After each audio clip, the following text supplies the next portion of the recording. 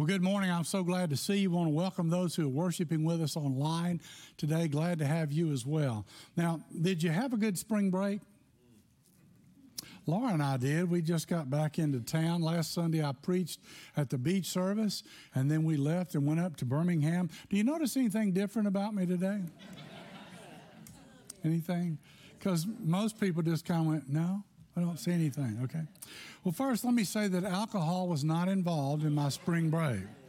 We were in Birmingham visiting with family. Laura's sister and niece came down and met us on Sunday night, stayed at our house a couple of days. We had a great time, saw our kids, and had fun up there. We had lunch on Tuesday, and then we have a trash can that's down by the garage. It's on the basement level. I had brought it up to the street.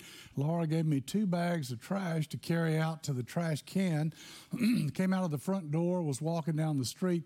Now, there are 2 places on the road, or 2 or 3, where the pavement has broken off, and there's a dramatic drop. That does not do justice, that picture. It's a crater, I'm telling you. It's huge. And so I was walking along. It was a beautiful day, Tuesday afternoon. Oh, man, it was gorgeous. And I had these big bags of trash, so I wasn't looking down. I was looking everywhere but there. And I walked, and one of those steps right there, I stepped on the edge of that street there where it was broken off, and my left leg gave way, and I started down. And so I put my hands down. I just dropped the bags, put my hands down, but I was going downhill. So the momentum caused me to hit my head right here. And see, my head really, if you look at it, my head really looks kind of bad, and my eye looks okay. It's not that bad. See how much better it's gotten since Tuesday? What an improvement that has taken place there. And so, as a result of that, I was dazed, and I sat up, and my feet were kind of uphill. My head was back here in my body. And, I said, well, I could roll over, and I could get up on my knees on this pavement. However, that would do more damage to my body. I think I've already done enough. So I just pulled my phone out, and I called my wife and Laura's niece, and I said, come and help me. And so they came out and got a crane and pulled me up off the street. And so then they looked at my head, and of course I hadn't seen it, and they said, you have to go to the emergency room. So Laura drove me to the emergency room. There, they took a CAT scan, and they confirmed what all of you already knew. I'm an excellent candidate to be a scarecrow. If I only had a brain, see? If I could walk and chew gum at the same time. So I told Laura, since I got this injury, taking out the trash, I won't be able to do that anymore. She wasn't buying it. The whole experience reminded me of years ago when I was serving another church, and I had preached the first service at the church, and there were 2 more to go, and I got a migraine headache after the first service. Now, for you, a migraine might not be anything. For me, I see a kaleidoscope. I have to take medicine. I have to go to bed right away. It's a big deal. And so they took me home, and they gave me the medicine and put me to bed. I gave the sermon to my associate, and he preached at the next 2 services, and then he told everybody where I was and what had happened, and asked them to pray for me and my headache, okay? So Joanne Rowe was a member of our church, and she lived in our neighborhood, and after church, she was driving home, and they went past our house. She's got 2 little girls in the back seat, her daughters, and she turns to them and says, pray for Reverend Joe. He has a bad headache. And little 3-year-old Melanie folded her hands, and she bowed her head, and she prayed, dear God, please help Reverend Joe. He's sick in the head. And that's not the first or the last time that prayer will be prayed for me. So I ask you to try to overlook my distraction today as I share the message. I'll just try this approach. How does that work for you? Okay, now last Sunday I did preach at the beach, and we're talking about the 7 churches in Revelation. The first week we talked about Ephesus, and we said that Ephesus was a busy church. They had forgotten their first love. Their first love was, we know Jesus, we know what it's like to have a relationship with God, and we're just telling everybody. And they were a model for evangelism for 30 years. But then they became complacent, and they got busy. And then they had lost their first love, the priority of what they were supposed to be doing. They didn't do it intentionally. It was subtle. It was slow. It just came on. And so he said, I have this against you. You've lost your first love. The second week we talked about Smyrna, which was the suffering church. It was persecuted. It was a poor church in the middle of a rich city.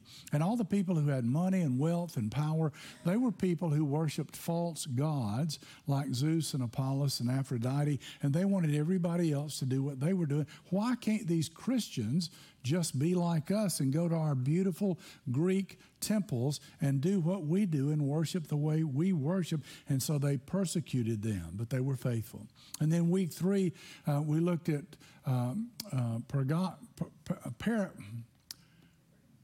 Pergamum. I always get that mixed up. Pergamum, it's a confused church, much like me after I get my head hit. And they had left the truth. They had been a church that had been faithful to the truth of God, and they shared the truth, but now they were not doing it. Okay, now these messages, all 7 of them, apply to us as individuals, but also to us as a church body. And these letters are from Jesus Christ. He's using John the Apostle, who's on the Isle of Patmos, and he's sharing these messages. Now, you've looked at the map, and you know that we started at Ephesus, then Smyrna, then Pergamum, and now Thyatira today, and then Sardis, Philadelphia, and Laodicea. So today we're going to talk about Thyatira, and we see how they become a tolerant church. The church there was located on an important trade route. It was a crossroads. It was a place where a lot of people were going to come through there. So it had an opportunity, and it was a growing church, and the economy there was on its way up. There was a lot of people coming in, a lot of business, a lot of good things happening. But there was a hitch if you wanted to be a part of all that wealth and good things happening economically. Then what you had to do was become a member of the trade guild. And the trade guild, what happens is that there was just this melting pot of your job and how you related to the government and the personal economy, and you were just kind of tied into all of that stuff. And it was the merging of theology and the economy and the government. In fact, some of the coins that they found in Thyatira, the archaeologists today, what they've discovered is that some of those coins have a false god on them, and he's an idol shaking hands with the emperor. So that's how thorough it was that they were worshiping the wrong people. To survive economically, you had to be part of the trade guild, and the part of that was so bad was you were required to attend their banquets, which were legendary for their gross sexual immorality. Can you see how this would pose a problem for the Christians of those days trying to live out their Christian lives? Can you see any parallels today in today's world? What about the cultural pressures that they experienced and we experience today, and they come against Christ? In what ways do you see people tolerating things more and more that are culturally immoral? The church had been around not that long, and the roots of the church could easily have been shaken by these cultural pressures, and so he was addressing what was happening. It was a current event that was taking place. The church started with an understanding. They knew the truth. You shall know the truth, and it will set you free. They knew God's word, because God spoke to them. And then where should they stand? How should they live? What was correct to believe? They knew all that stuff, okay? But over time, they started tolerating things subtly, slowly, allowing certain things to come in, changes to take place, that the culture was beginning to impose on them. And the problem was, we don't know much about the start of the church at Thyatira, but we do know in Acts that Paul was preaching in the area of Macedonia, and there he led a woman to the Lord named Lydia. She invited Paul and those in his preaching team into her home, and she was quite a hostess, and she probably supported them financially. But the word there was about to fail. So Jesus says I have something to say to this church in Thyatira. But what he's saying is relevant to us today. In verse 18, it says this. Jesus is described the Son of God who has eyes like a flame of fire and his feet are burnished like bronze. Now, what that means is that the footing that he has, that Jesus has, is firm, that his eyes are piercing, that he can look right through you. And the good news is that he's carrying us, and that's good because his feet are firmly planted. He's not going to fall like I did this past week. He's going to take care of us, right? But also it serves as a warning for the church, for those who have lives that are not what God would want them to be. Things are bad. He said, I see everything that you are doing for me, and this is the heart of God to begin with encouragement. I know your deeds and your love and your faith and service and perseverance, and that your deeds of late are greater than at first, okay? But then he goes on and he says, but I have this against you. Now, in all these churches, you notice how the Lord always tells us what we're doing right? And he brags on us and he encourages us and he shows us where we're headed in the right direction. And he says, but now, here's one area that we need to work on. Here's something where I don't want you to get off track. I'm trying to help you. I want you to do the right thing. And so he says, I have this against you. They were a growing church, as I said, and they were doing things right in the midst of all that good. There was one thing they were doing wrong. He says, I have this against you, that you tolerate the woman Jezebel. Now, what does it mean to tolerate something? Well, that means to get comfortable with something that really we should be uncomfortable with. It's not something that we should accept and be a part of. And the church was tolerating some bad teaching, and it was coming from this woman, Jezebel. It says, the woman Jezebel, who calls herself a prophetess, he says, a female prophet. The woman is saying that she speaks for God, that she is a prophet. She teaches and leads my bondservants astray so that they commit acts of immorality and eat things sacrificed to idols. Now, in the early days of the Apostle Paul's ministry, questions arose about what to do with all the new converts because so many Gentiles were becoming followers of Christ. You see, the Jewish people would convert to Christianity from Judaism. But now there are people who are not Jewish, and everybody who's not Jewish is a Gentile, but we've got just droves of them coming to Christ. So what are we going to do with them? And so the Jewish people began to think in their heads, we have a testimony. We want to share our testimony with other people. And they thought, well, okay, this is what you do. And what they did, you do what we've done. What they did is they had all these Jewish practices and rules and all that they had lived all their whole lives. And they were trying to tell the Gentile people that they needed to do all that first, and then they could go into Christianity. But the point was that, no, they didn't need to do all that first, that they could just come straight into Christianity. So a key leader in the church, James, the brother of Jesus, stands up and says, so my judgment is that we should not make it difficult for the Gentiles who are turning to God. Instead, we should write and tell them to abstain from eating food offered to idols, from sexual immorality, from eating the meat of strangled animals, and from consuming blood. In other words, they don't have to do all that the Jewish people did to get here, but there are some things that they don't need to be a part of. And so let's make it easier for them to accept Christ, and let's just point them in the right direction and say, these are things you don't need to be a part of. Two of the things that the church leaders said don't do, the woman Jezebel was telling them to go ahead and do. Not only was she teaching it, but she was leading them into it. This woman was willfully teaching her agenda regardless of what God had to say about it. And it says, and I gave her time to repent, and she did not want to repent of her immorality. Okay? But I say to you, the rest who are in Thyatira, who do not hold this teaching, who have not known the deep things of Satan, as they call them, I place no other burden on you. Okay?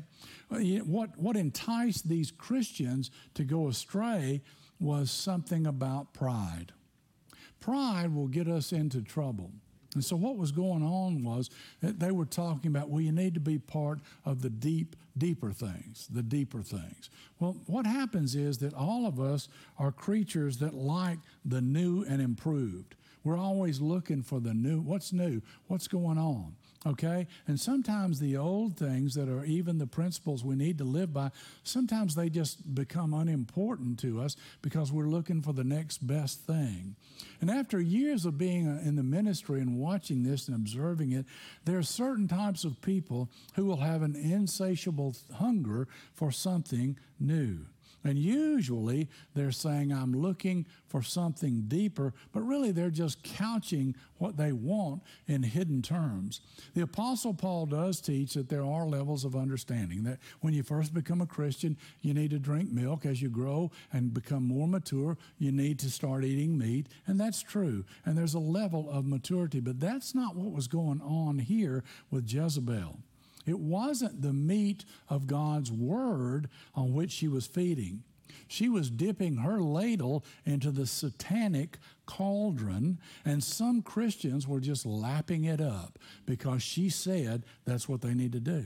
And what happens is that some people taste that and they see a new fad, a new trend, something different they've never seen before, and then, well, I'm superior. Listen, I'm enlightened. You're not as enlightened as I am. I know better than you do. I know things, and I know what's going on. And, I just want to be, and so they always want to be a step above other people, and they don't even realize how arrogant they have become. Now, listen, there's not much deeper in the Christian life than learning to love God with all your heart, soul, mind, and strength. If you want something deeper, start right there.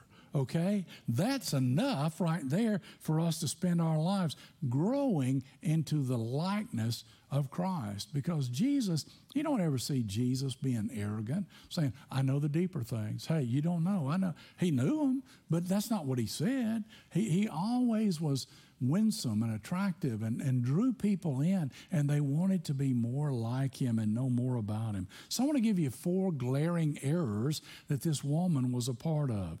First, she was doing what we call a misuse of Scripture. There were false teachers who used enough Scripture to be dangerous, and that's what she was doing. This woman, secondly, was not given any authority. She grabbed authority and said she spoke for God, and she was a prophetess. Now listen, you need to be careful and always watch people who don't want to surrender to authority. People who want to be the authority, but they don't surrender to. Everybody is surrendered to an authority, and they need to be surrendered to an authority. Every Christian is surrendered to the authority of God. And when people are just saying, well, I don't care what God says, I'm just going to teach you what I want you to know. I'm just going to do things my way. I'm just going to be God. That's a caution right there. That's a red flag. Watch out for that. Third, she had a refusal to repent. She was just ungodly. She didn't care. She didn't care what they told her, how they would help her. She wasn't paying attention. And then there was this spiritual elitism. That's number 4. And well, I've got the deeper things. I mean, you got to stay with me if you want to learn the deeper things, right? And the punishment for this false prophet and her followers comes in verses 22 and 23. It says, behold, I'll throw her on a bed of sickness, and those who commit adultery with her into great tribulation, unless they repent of their deeds. I will kill her children with pestilence, and all the churches will know that I am he who searches the minds and hearts, and I will give to each one of you according to your deeds. Now, often in the Old Testament, the worship of idols could be described as adultery against God. You see, God's a jealous God, and he says, you got to put me first. You got to love me first. And these are people, that seems to be the implication here. that you're loving false idols more than me.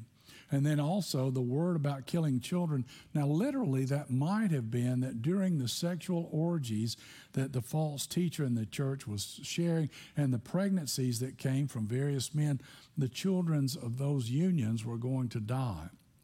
Figuratively, it could refer to those she recruits as generationally. In other words, I'm going to influence this generation. They're going to influence the next generation, and that was not going to work. God was not going to allow that. Now, what's painfully clear is the cancerous touch that this woman who was tolerated by the church was impacting the church. It's not as much about God's judgment as it is about God's love for the church. I'm not going to allow this to happen. It's hurting my church, and I'm not going to do it. So it says, I say to you, the rest who are in Thyatira, who do not hold these teachings, who have not known the deep things of Satan, as they call them, I place no other burden on you. Nevertheless, what you have, hold fast until I come. What he's saying is that the Christian life, the running the race, the life of Christ, it's not a sprint, it's a marathon. And in a marathon, you've got to pace yourself. And you've got to look at the long haul. And you can't just be stopping in the middle of the race and chasing after this rabbit and that rabbit and going in all different directions because somebody pops up with something new. You just got to hold fast to the truth. You just got to hold to the things that are the basics that God taught us to follow. You know, we could spend our lives just focusing on that. And that's the challenge for every believer here, to follow Jesus the rest of the way. You've started out now, just don't quit. And how do you have that? By balancing the truth and tolerance. Jesus was very good at doing that. He would not overlook serious sin, but he showed people how to show truth and tolerance. And that's a balance. One time, a woman who was in the act of adultery was brought to Jesus. The law said, you know, we've got to stone her. There's no tolerance for that. And so they were picking up rocks, and they said, what do you think? And he confronted the people there about their sin, and they dropped the rocks and went away. And then he said, neither do I condemn you. Go and sin no more. Now, do you see the difference? Jesus had a heart for people. She had broken the law. There's no doubt about it. But there was a way for her to make things right with God, because what could happen is, I'm going to tolerate you because I'm going to teach you. Now, here's the point. Jezebel was saying, I don't care what you say. I'm going to do what I want. This woman now had the opportunity to change, to turn from her life, to become a new person. And that's what Jesus was offering her. So that's what she found. And Jesus always wants to come to us with a balance. He shows compassion. He loves people. And he took this woman and her sin seriously, but he gave her a way to move forward in love and grace. And then it says in John, and the Word became flesh and made his dwelling among us.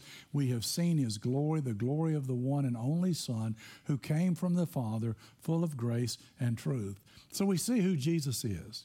We see what he's like. We see his message. We see how he's engaging people. He has a heart for people. He wants to reach people. So how do we find that balance? Well, there are some questions we need to ask in our own lives. And the first one is this a major or a minor issue according to the Bible? I'm trying to make a decision. Is it a major or a minor issue according to the Bible? We have a measuring device, and that's the standard, and it's God's Word. And so everything we have to make decisions about, we have to measure against the standard of God's Word to determine. We don't take a poll and say, well, let's see who all believes in this. Okay, who believes in this? Who's the majority? And that's the way we're going to go. God says, no, that's not the way it works. The Bible teaches us the truth, and the truth will set us free. Have you ever heard this advice? Listen. In major issues, have unity. In minor issues, have diversity. In all issues, show charity. That's love. You see the balance there? And I think that's good advice. So Paul says, speak the truth in love. And there's a way to say things and a way not to say things. Secondly, how will your decision, your involvement, impact an immature believer? In other words, what you say and do, how's that going to affect somebody who's a new follower of Christ? You got to be sensitive to those folks, and you got to be winsome and attractive. In Romans it says, determine not to put a stumbling block in another's way. You decide you're not going to cause someone else to fall, so then let's pursue the things which make for peace and the building up of one another. I have a responsibility to other people. I'm a Christian, and I've got to be Christ-like with them. And then third, will this reflect my love for the Lord? In other words, my actions, what I do and what I say, is this going to show other people how much I love the Lord or not? Certainly, what we do and because we love God. Well, if we do it because we love God, then we're going to please God, aren't we? Because we're just seeking to please Him. Somebody summed it up like this: love God with all your heart, soul, mind, and strength, and then do what you please. Because if you love God with all your heart, soul, mind, and strength, what you do will please God, right? And that's what we want to do. And then here's the principle to it. I must remember whose I am, who I belong to, and then demonstrate my love for my Heavenly Father. Now, fourth, what would my spiritual role model do? What if you have to defend your actions? Can you defend your actions to God by the way that you treat people? Paul said, imitate me, and I'll try to live my life in a godly way so I'll be a good example. And here's the principle: spend time with mature believers. You know, I don't know that there's a Sunday that goes by that we don't say to you, that's why you need to be in a small group. That's why you need to be in a growth group. That's why you need to be in some type of spiritual class. You need other people around you who pray for you, and you pray for them, and you study together, and you do life together, and you grow together. And that's really, discipleship is what we're trying to emphasize here at Woodlawn. And so that's what we're trying to encourage people to be a part of. Look at the person next to you and say, do you have a growth group? Go ahead and ask them right now. And if they say no, take your finger and point it at them and say, why not? But be tolerant, okay? The truth, but tolerant, okay? And then it says this: the reward is found in verses 27 and 28. Jesus is saying, hold fast. Ultimately, Christians are going to win. I will give the one who holds fast the morning star. Revelation 22 says this: I am the root, and this is Jesus, I am the root and the offspring of David, the bright and morning star. His promises is that we will be with him, so hold fast. That's a marathon. Don't give up. Don't give up. It doesn't matter if you've been a Christian for a long time, you've been doing really well.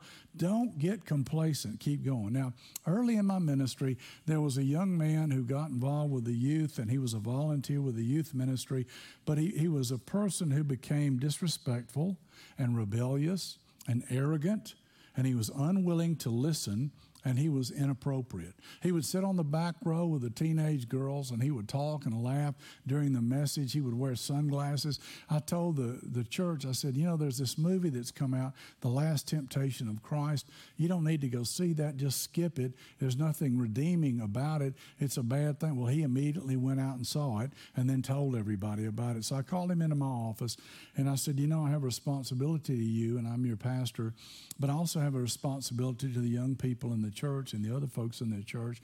And I know you're a volunteer, but you're fired.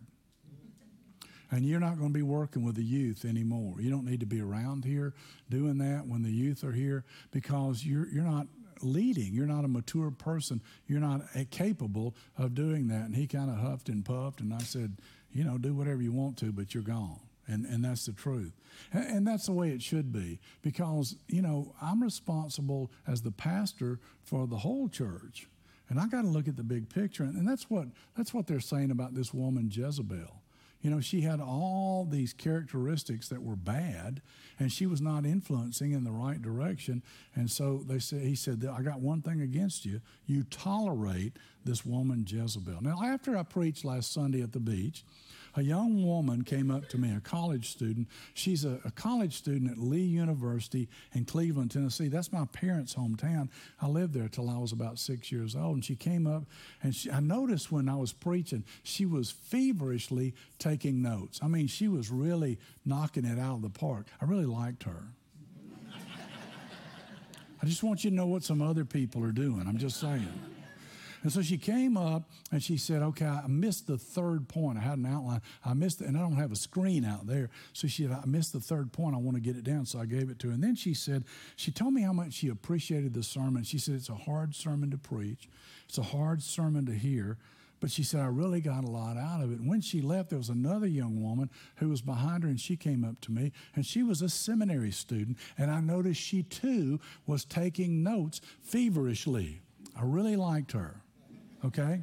So she came up and she told me how much she enjoyed the message. And she said it was a tough topic. It was hard to preach that sermon. But you did a good job with it, she said. I appreciate that. And she was taking those notes. And I thought about those two young women as I was leaving and driving away from that service. And what they were saying was that the message I was preaching was counter-cultural. And it was counter-cultural on purpose, which is not popular with everyone, but it is the truth. And they appreciated me speaking the truth in love. You see, the truth with tolerance, the emphasis on the love. I'm trying to reach people who are far from God. I'm not trying to exclude them and push them away, okay? And I thought to myself how significant it is that these two young adults were so hungry for God's word. And even when it was challenging to hear, they wanted to hear it. And I don't think they're alone. In fact, we've been talking about the revival that's broken out, the awakening, and how Asbury it broke out, but it's gone all over the world. And isn't it interesting that in the midst of that this Jesus Revolution movie came out? What about the timing of that? What do you think about that? And have you noticed how much money that movie is making? They didn't expect it to make anything like that, and especially the people of the world, and it's just breaking all kinds of records, and it's just booming. And I went to see it, and I thoroughly enjoyed it because I lived through that. In the 70s, when I was in high school, it was a popular thing to be a Christian. And everybody wanted to be a Christian. And the youth groups were just, overflowing. And everybody in town was coming to our youth group. And we made an album in Nashville. And we toured all over the place. And we went on lay witness missions. And I just thought everybody had that experience because it was so real. But here's the thing. Have you noticed that all that's going on around the world, it's starting with young people. It's starting with students who are in college. It's young adults. It's folks in seminaries. It's those people who are really tuned into God. And Carmen went up there and she saw it when she was there. And Steve Irwin went up there with his family and he saw it while the revival was going on. And it's real. That's real.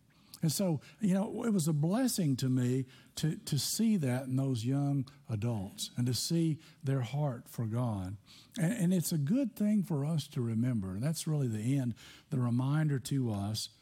That's a way for us to live our lives. We don't need to think about the culture today. We need to think about all the people who are hungry for God. We need to think about all the people who are receptive to God.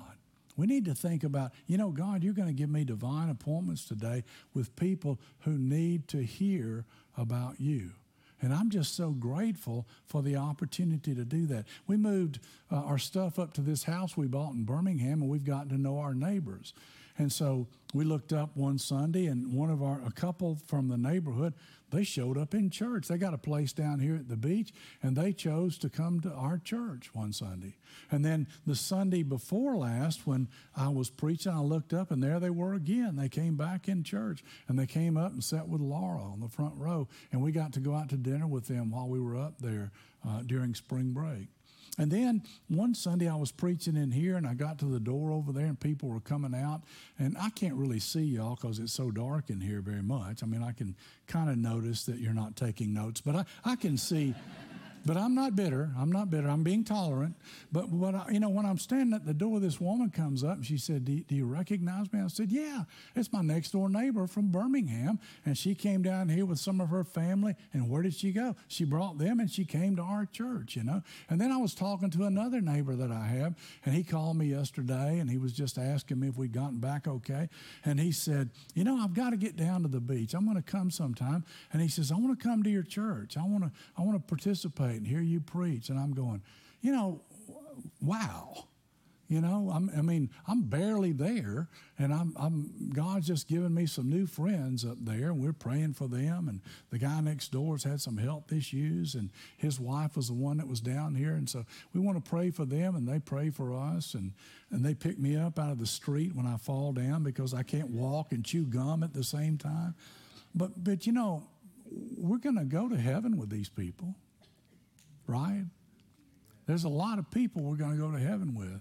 And some of them might rub you the wrong way. You're going to skip heaven just because you don't want to go because they're there? I don't think that's going to work, right? I tease my mom all the time because she's big on cleaning her house. I mean, she's 87 years old, but she's never been notified of her age, okay? And she said, I've got to get these windows clean. I've got to get this floor clean. And I'm going, let me ask you a question. And she loves to read Christian books, all the time. And I said, let me ask you a question. When Jesus comes back, are you going to say, really, today? Listen, I've got something to do. Could you come back on Thursday? I got to get this floor clean. I said, do you think it's going to matter that your floor is not spick and span? But she just starts laughing. She can't even talk back because she's cracking up laughing at me. And I'm going, it'll be okay. Trust me. Just relax. It'll be fine. She's going, okay, whatever. All right, I got to go. I got to go clean. All right. Listen, I'm so glad to see you today. I'm glad to be upright. I'm glad I was able to walk in here and hopefully walk out okay. But I'm glad to see you. I hope these messages have meant something to you. We're going to continue on. And I want to just say to you, I want to give you a kind of a prep. We have a lot of people who come to church on Easter, and they kind of focus on Easter. And they're not necessarily here a lot of other Sundays. You follow me? And they always hear what? The Easter message, right? And so I'm going to be a little bit sneaky this year because I'm going to preach on the church at Laodicea. And I'm going to talk about that. But then I'm going to talk about what the difference in all these 7 churches and the word that God had for them, what difference that made because of Easter. And I'm going to wrap it up with Easter, but I'm going to give them something that maybe they've never heard about before. I'm just going to do a quick recap of this series. And I want to ask you to pray about this. Pray about the folks who are going to be coming who are far from God, and they're not normally in church. They don't come. Maybe they come with their family. It's Easter. Maybe somebody made them come, whatever. That maybe this will get their attention, and maybe God will use it to help them see, well, what does Easter really mean, and what are these other things in the Bible really all about? Okay? Sound good? You follow me? All right, let's pray together. Lord, thank you for the privilege of being here. Thank you for your word. Thank you for walking with us through life and using us to be your example, your witness, your hands and feet, your voice. I just pray, Lord, that you would give us ears to hear those around us. Help us to be sensitive to the needs of others. Help us to be tolerant to a point, but also to speak the truth in love, and to try to be winsome and attractive and be a part of just loving them into the kingdom. Lord, I pray that we would look out optimistically, that we wouldn't be afraid, that we wouldn't listen to the culture, that we wouldn't feel like we're in the minority, because I don't believe we are. I believe that there are folks out there who are just waiting for us to come and share with them. They're open, they're receptive. All they need is for us to spend time with them. And I pray, Lord, that we'll be faithful and obedient, and we'll run the marathon. We won't just try to sprint. And we'll see that come to fruition. And we'll get stronger. We'll finish stronger because of our faith in you and because of your goodness to us. And you will use us as long as we're here to reach as many people as possible for your kingdom. We pray this in Jesus' name. And all God's people said,